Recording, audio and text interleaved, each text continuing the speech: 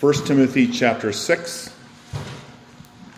verses 3 through 10. Timothy is speaking to the congregation, and of course they had to deal with the temptation of greed and wanting lots of things. And that in no way minimizes working. No, we need to work hard, but at the same time to be content in what God has given us. So I'll read verses 3 through 10 of 1 Timothy chapter 6. If anyone teaches otherwise and does not consent to wholesome words, even the words of our Lord Jesus Christ, and to the doctrine which accords with godliness, he is proud, knowing nothing, but is obsessed with disputes and arguments over words, from which come envy, strife, reviling, evil suspicions, useless wranglings of men of corrupt minds and destitute of the truth, who suppose that godliness is a means of gain. From such withdraw yourself. And in our focus this morning, 6, 7, and 8. Now godliness with contentment is great gain. For we brought nothing into this world, and it is certain we can carry nothing out. And having food and clothing, with these we shall be content.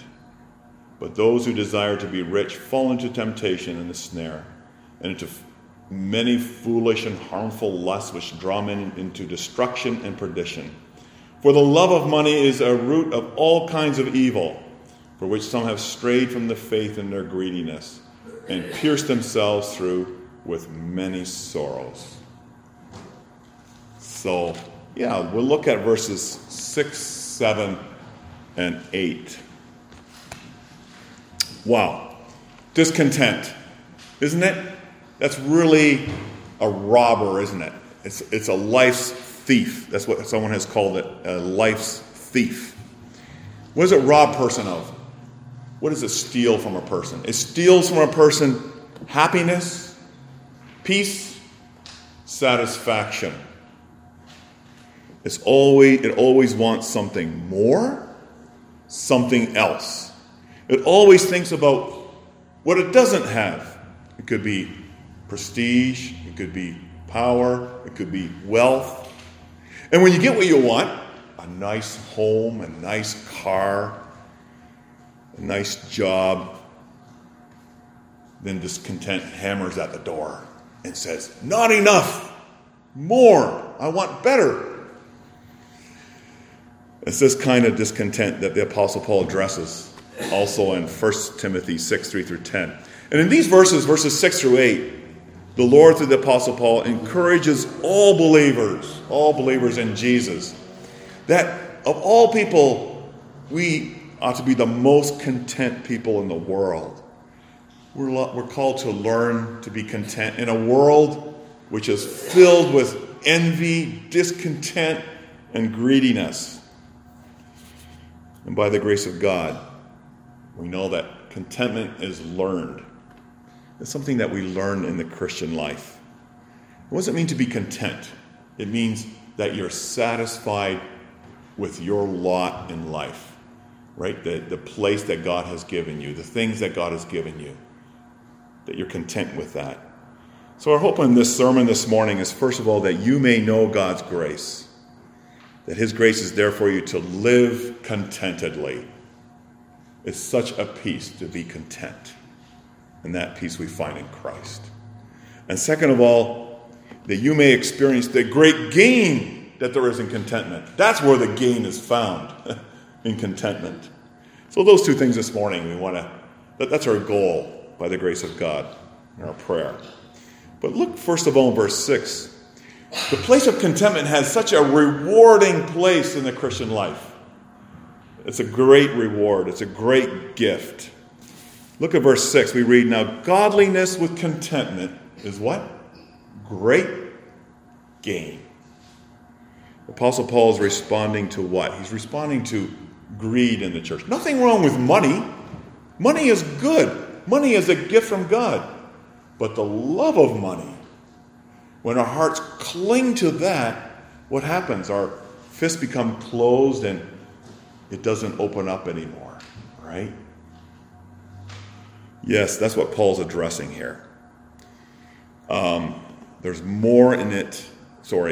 That's the problem here. There were false teachers, for example, who were using godliness, or they were using religion to make money.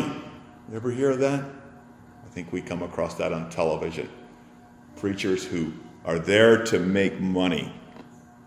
They look very godly. They're very pious on the outside. But they're that way because there's good money in it. And it's a good way to become rich.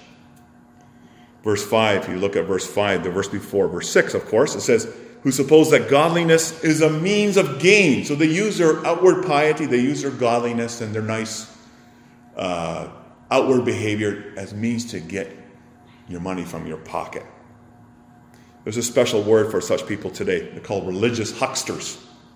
Right? What's a huckster? It's a peddler, a trafficker.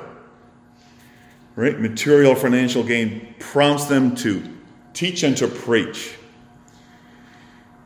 And they use the so-called miracles and to collect money. Now, at this point, I want to just bring out something really, I think it's a sensitive matter, but I think we should bring it out. I know there's a lot of attention paid to Angkar Nerala. All I'm going to say is be very careful. Be very careful. I went to his website, the first page, donate now.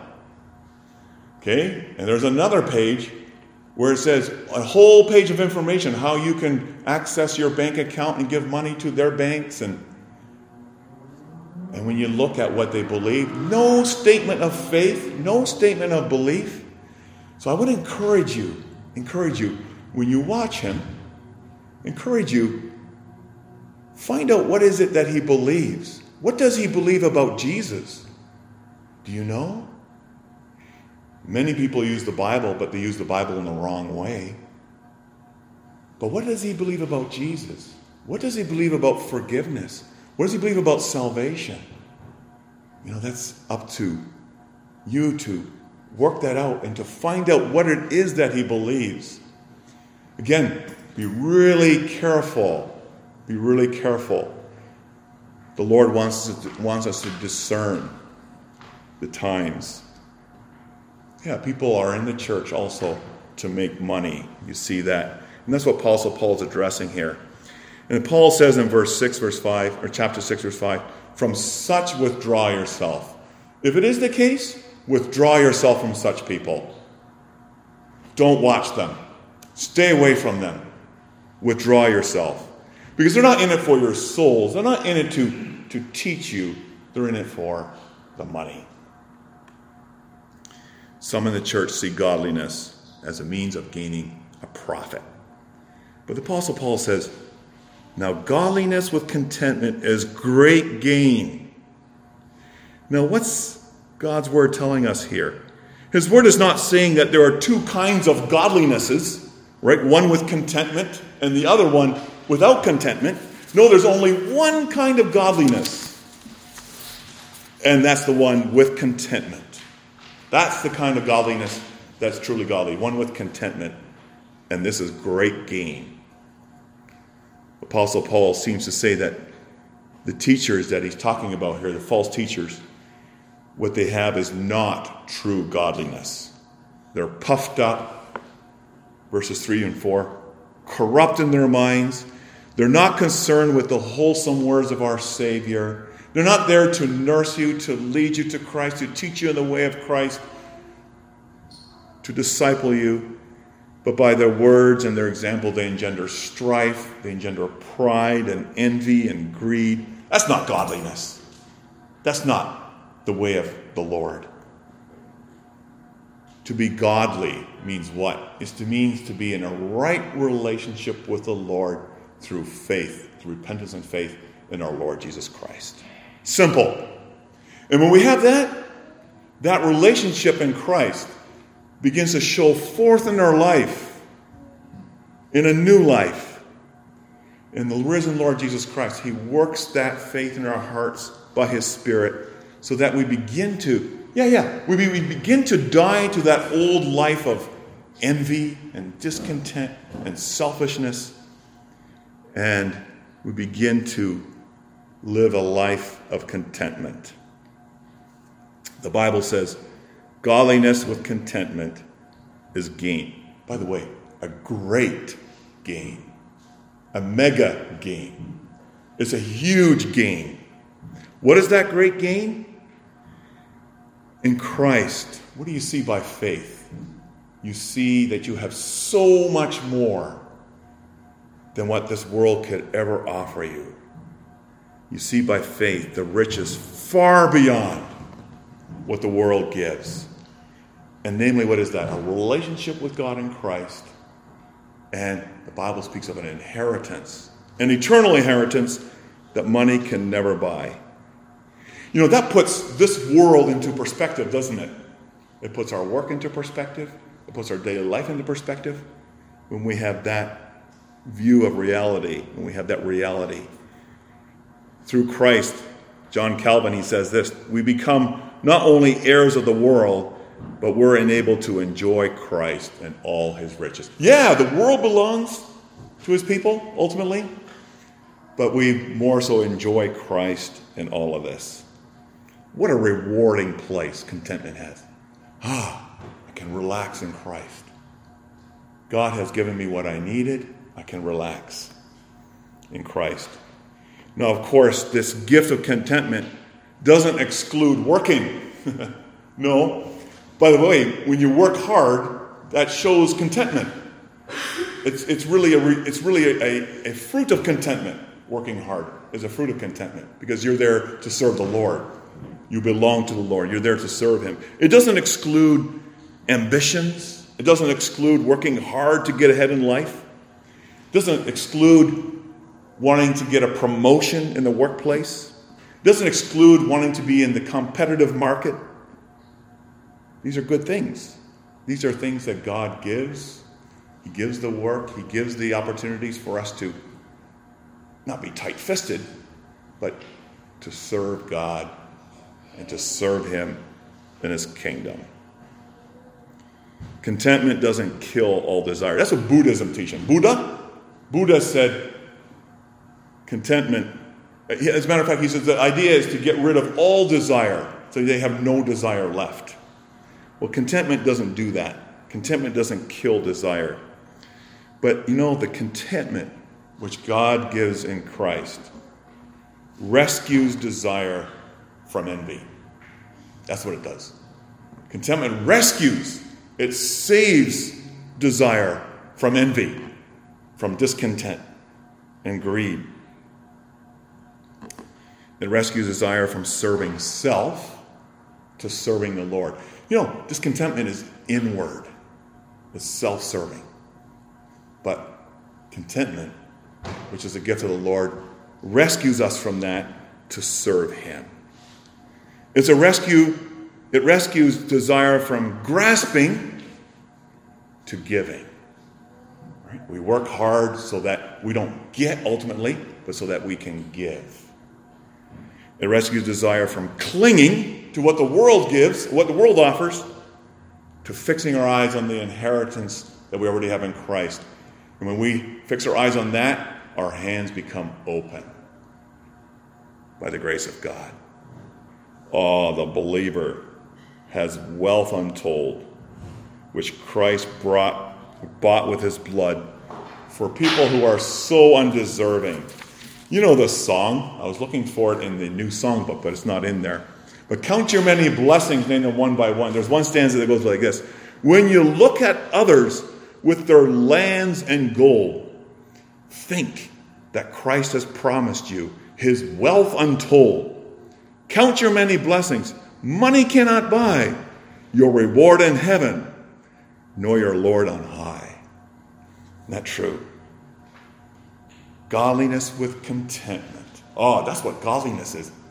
When there's contentment, there's great gain. Trust and pray that that contentment may continue to grow in our life together as a congregation. Some of you will have more than others of you. Some of you will have a really nice house. Some of you won't. It's all from the hand of the Lord, and we're called to find contentment in Him, and we find that through faith in our Lord Jesus Christ. It's a rest to pray for. The contentment that God offers in Jesus, it's a rest to pray for. It's a rest to grow in. It's a peace. It's a satisfaction to learn. Rewarding. And that's not to say Apostle Paul didn't struggle. He struggled with contentment too. If you look at Philippians chapter 4, what does he say there? I have learned. That's what he said. It's a learning. Something you learn.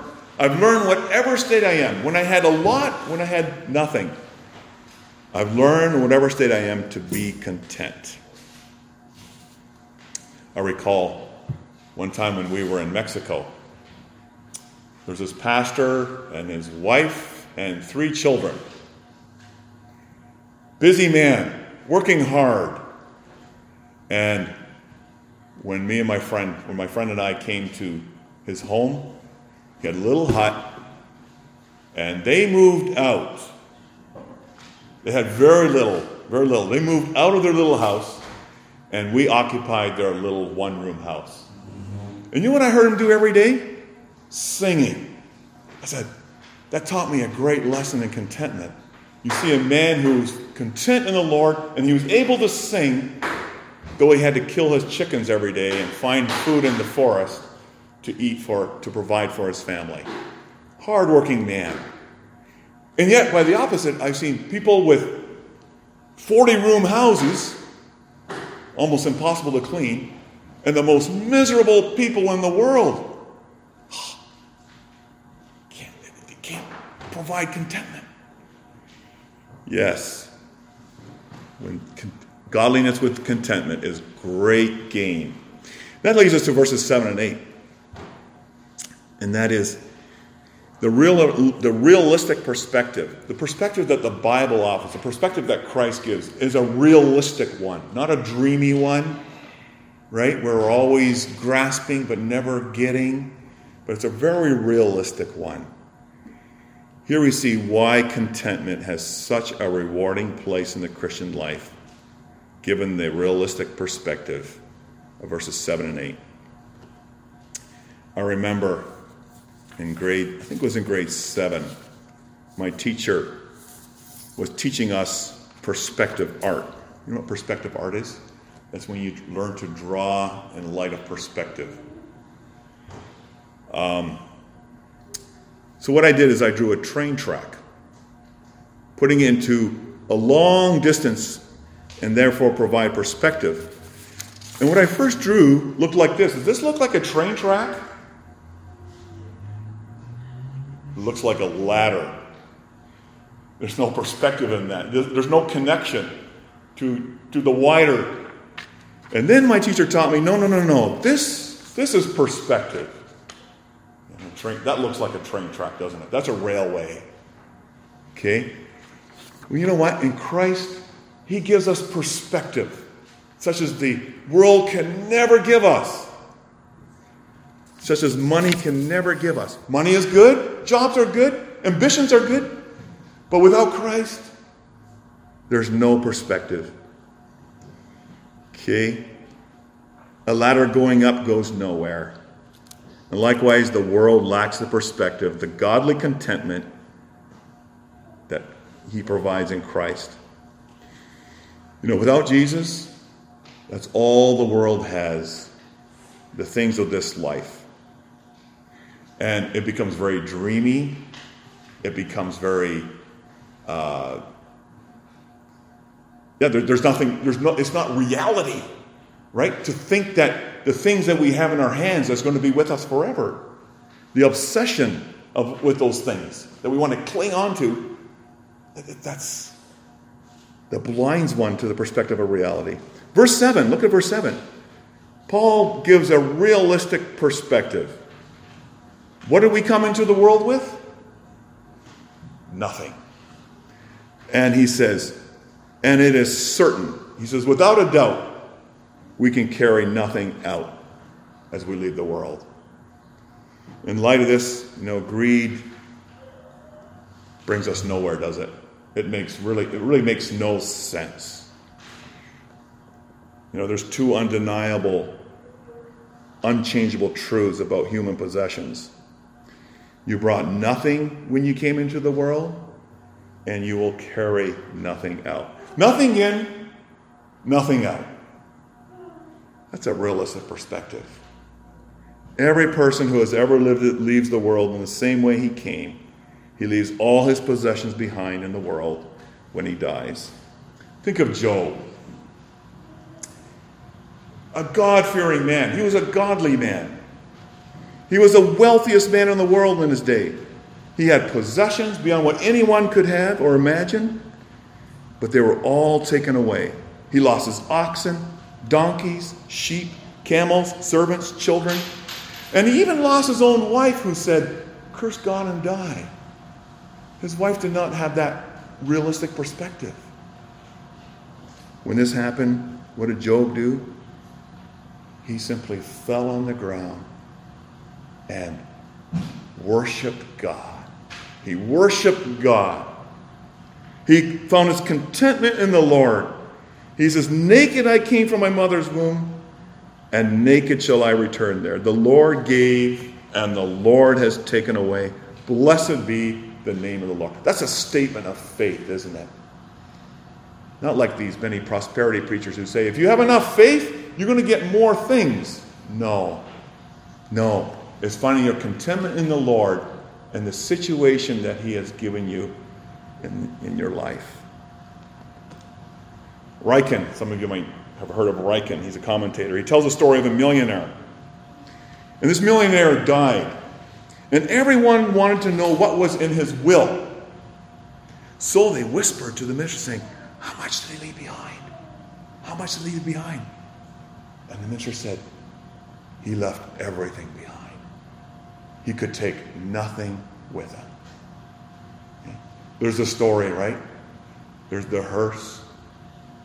But you've never seen a hearse pulling a U-Haul. It's left behind. It's all left behind.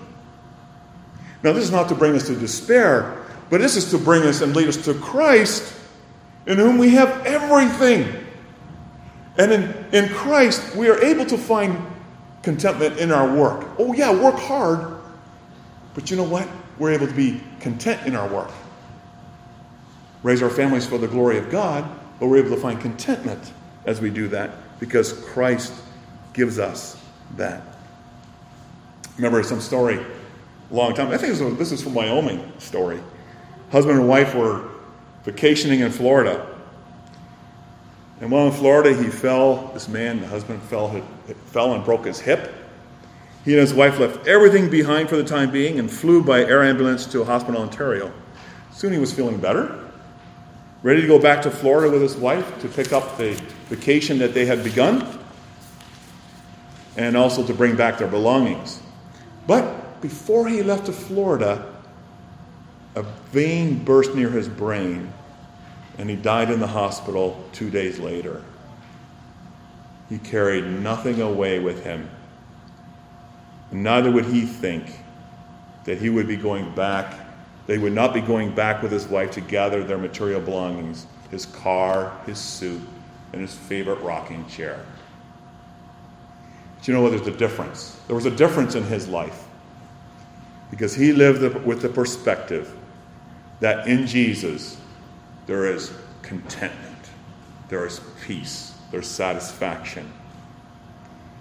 He was able to keep, by the grace of God, his eyes fixed at that point where the grave, right? Think of the grave and the horizon, the eternal inheritance of life to come meets.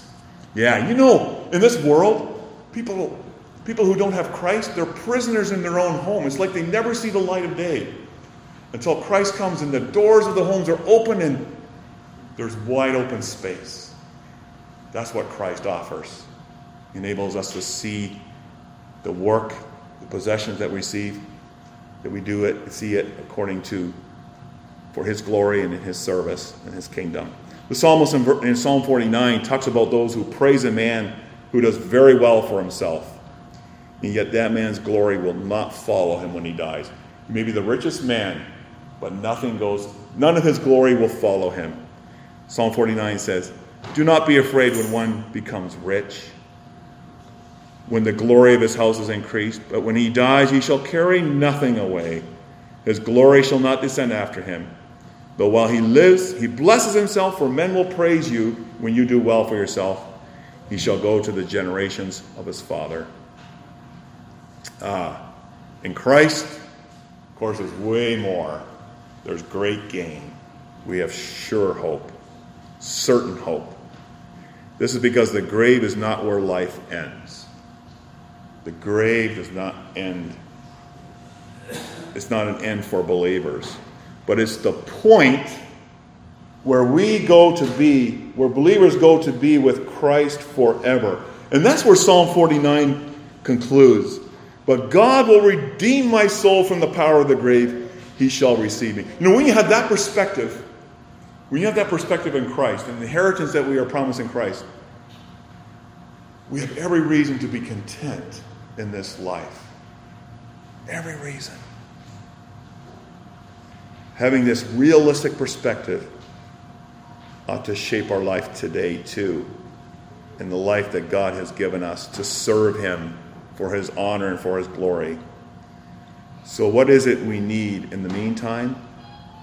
Apostle Paul says in verse 8, and having food and clothing, with these we shall be content. Think about it. That's all we need, right? Food and clothing. Clothing, of course, can mean many things. Clothing here means shelter. It means covering. It means heat in the wintertime. Perhaps air conditioning in the summertime. A home. In addition to all this, God gives you the food for your table, which he supplies through your work, through your hard work. Everything else is extra. Or you could say added bonus. Apostle Paul reflects the teaching of Jesus here when Jesus says in Matthew 6:25, he says, don't worry about what you will eat or drink or what you will wear. No, your heavenly Father knows that you need all these things. Always think that the perfect picture of a trust, perfect picture of trust is what? Is a little baby. Picture a little baby for a moment. Isn't that exactly what's pictured here in verse 8? A baby is content with what? With food and warm clothes. A beautiful illustration of a childlike contentment. A childlike trust in our Heavenly Father, who has given in Christ a kingdom, who has adopted us as his children, who has given us, by God's grace, an eternal inheritance. And always remember this. Christ paid what he did not owe. He paid what he did not owe to give what we do not deserve. He paid what he did not owe in order to give what we did not deserve. That's grace. Think about how much of our discontent focuses on those things that are extra. A discontent. Where does it come out of? Where does discontent come from? It comes from greed, a heart of greed, a heart of envy, a heart of selfishness. It's said that some years ago that a typical supermarket in the United States in 1976 stocked 9,000 articles. So 9,000 articles in a supermarket today carries 30,000 articles. That's almost 4 times more. And the question is, how many of those things are really essential? Again, nothing wrong with these things, but the contentment which God gives in Christ can so easily be stolen from us by envy, discontent, and greed. And we don't experience that reward, do we? We don't experience that gain in Christ. Contentment will never come from owning things. Never. Things will never give you contentment. Do any of us believe that here? Can money make you content?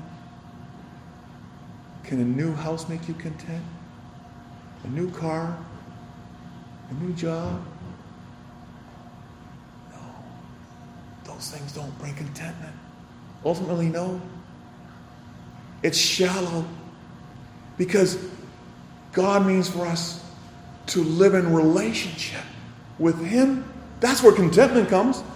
Relationship through faith in Christ and relationships with one another. That's rich. That's eternal. That's glorious. And of course, putting in a hard day's work as a way to serve one another and serve the Lord with gladness. He made us to live in a relationship with Him, with one another. Things by themselves are really a cheap, empty substitute. Sometimes, you see parents, because they feel guilty that they don't spend enough time with their children or relating with their children, they buy things, they buy toys. But it's never a substitute for the richness of the relationships that we have in Christ. It's often at funerals that quickly we are brought to focus, aren't we? Showing us how realistic the perspective of verse 7 is. Nothing in, nothing out. Funerals again and again bring us into sharp focus that without life in Jesus and the hope of life to come, life is so empty. This morning we heard it again, right? A relative of the Nathaniel family, 40 years old, here today, gone tomorrow. It happens. And God wants us to live out of the richness of His grace in Christ, who shed His blood for us. Yes. Paul shows the necessity of depending on Christ and living by faith out of Him. Paul says, when he learned contentment, how could he learn contentment? And then he says a little bit later in Philippians 4, verse 11, I can do all things through Christ who strengthens me. That's how contentment comes. It comes through Christ who gives us the strength to do that, to live that. By learning contentment, we experience this rewarding place and the things of our thrilling eternity in Christ. These things begin to shape our view of the temporary things of the dying present. It's just that, temporary. Just temporary. Someone's put it this way, possessions are the traveling luggage of time. They're not the stuff of eternity. Yeah, so don't cling on to things so hard. Right? Work hard.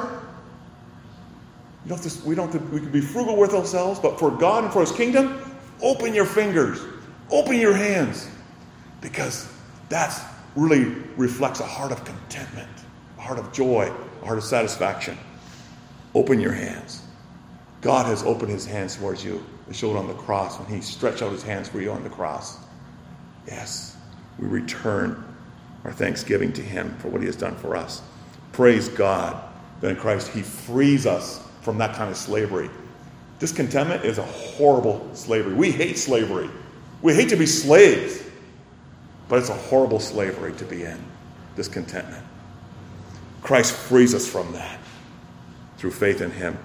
And you know what? It's so important that we teach our children at a very young age that we pray that we root out, that discontentment may be rooted out from their hearts. They have to start at a very young age. Right? We pray for God's grace in that. In closing, always remember the words of Hebrews 13, verse 5. Let your conduct be without covetousness. Be content with such things as you have. For He Himself has said, I will never leave you or forsake you. That is the promise that you have in Christ. Not to worry, not to grasp. Be content in Him. Amen.